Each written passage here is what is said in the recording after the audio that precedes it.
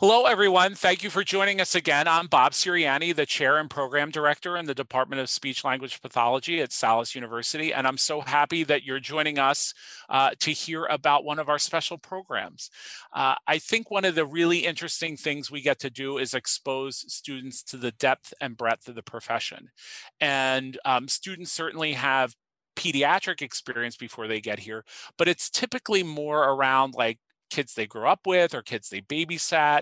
And we did some reflections and found that we wanted to make sure that students know the variety of normal.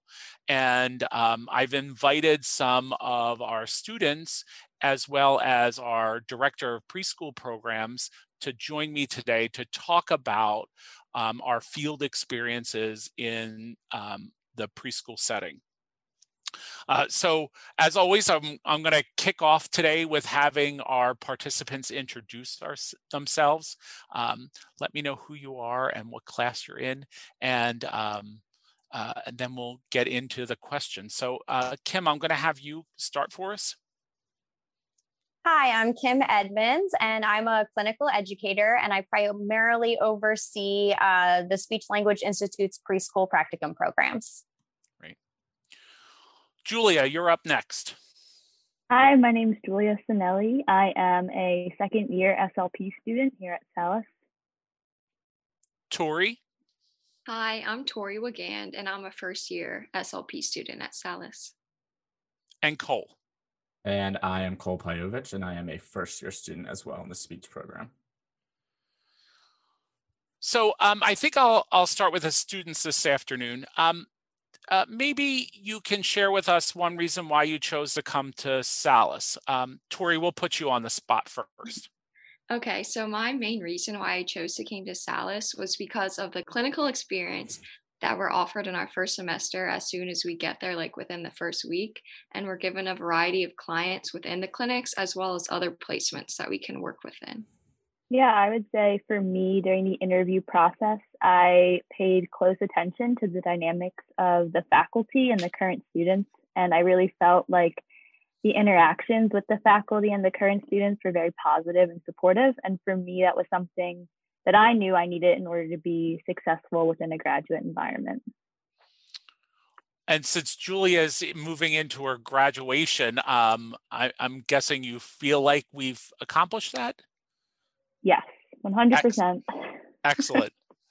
All right, Kim, why don't you give us a little background, a little history about the preschool program and the services we offer there? Sure. So our preschool program is a collaboration between the Speech Language Institute and a local preschool program in Jenkintown. It's called Immaculate Conception Preschool. We run an inclusive 3-year-old classroom. So all of the children are between 3 and 4 years old. And since it's inclusive, that actually means the majority of the children in our classroom are typically developing kids.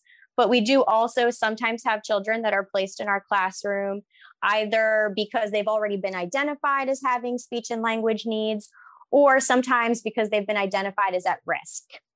So we really provide a comprehensive preschool curriculum, but we have a very special focus on speech, language, early literacy, and social communication development.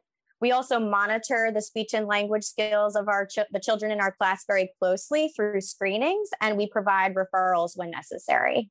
So it sounds like the students get a pretty comprehensive hands-on experience when they're at the preschool. And I'm wondering if the students could talk to us a little bit about some of the projects they get to work on. Tori, will you chime in for us? Yeah. So my favorite activity that I did with the kids was when the theme of the week was about being a friend. During the creativity and the language arts activity, I had each of the kids create like a little friendship cloud, and the cloud had their name on it.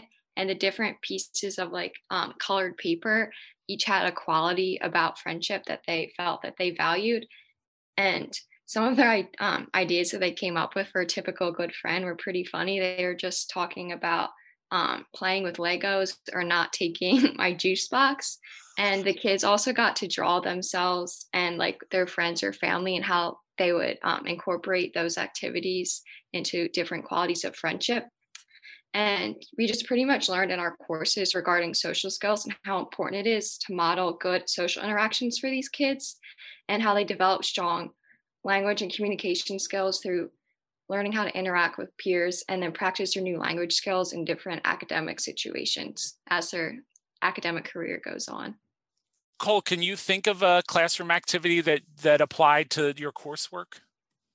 Yeah, I think one of my favorite activities was a table time activity we planned, which was around Christmas time. So I brought in brown paper bags and they made brown paper bag reindeer, and I traced their hands to make their antlers. And it was just funny watching them like try to glue it all together and whatnot, because some of them could not do it. But and then I had them name their reindeer and talk about it. And one named theirs Marshmallow simply because she just had marshmallows at lunch. Another named hers after another student in the class, which was funny.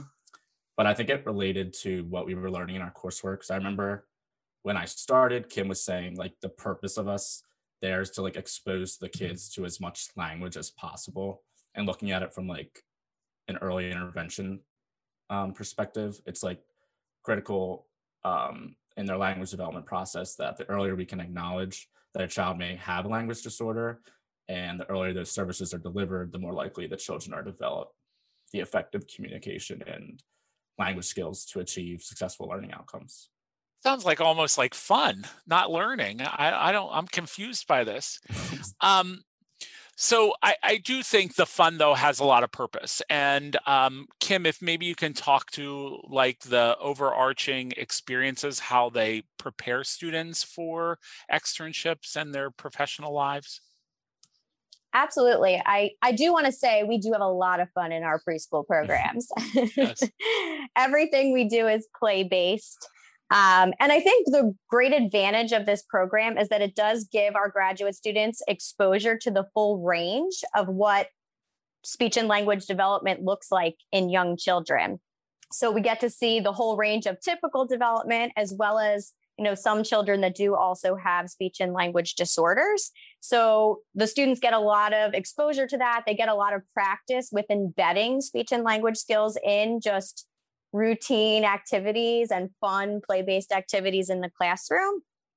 I also think another advantage of this program, and especially having this experience as a first-year student, is that you get experience working with children in groups, which, as a former school-based SLP is definitely the norm for many of us. So I think getting that experience, learning how to manage children, both in a small group and in a large group, is really valuable for preparing students.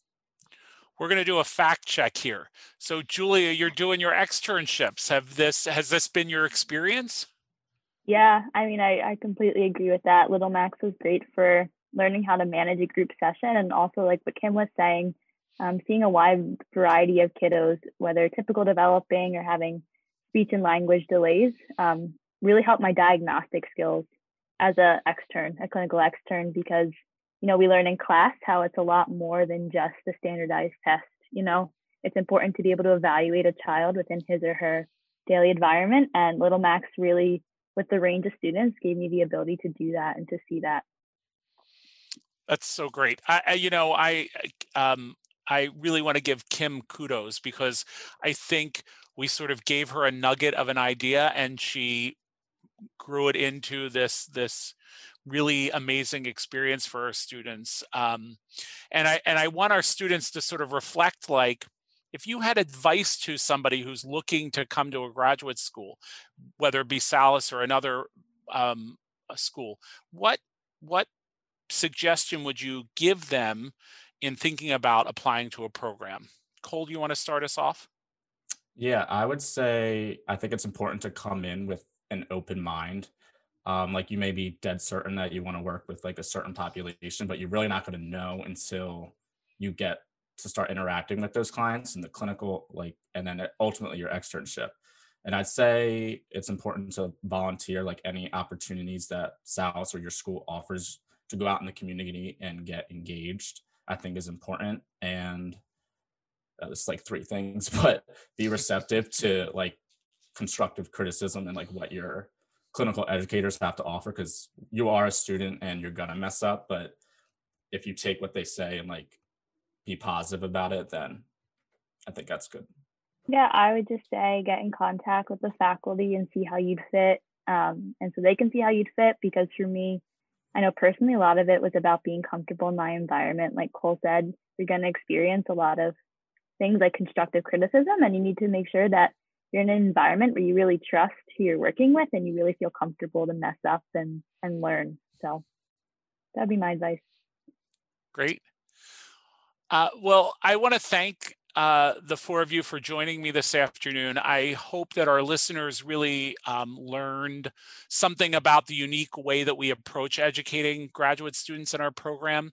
If this has intrigued you and you have questions, you can certainly reach out to me. My email is rserianni@salus.edu, or you can find more information about the program on our website, www.salus.edu, and look for information about the program or the clinic. Until next time, I look forward to hearing your questions and concerns. And thanks, everybody.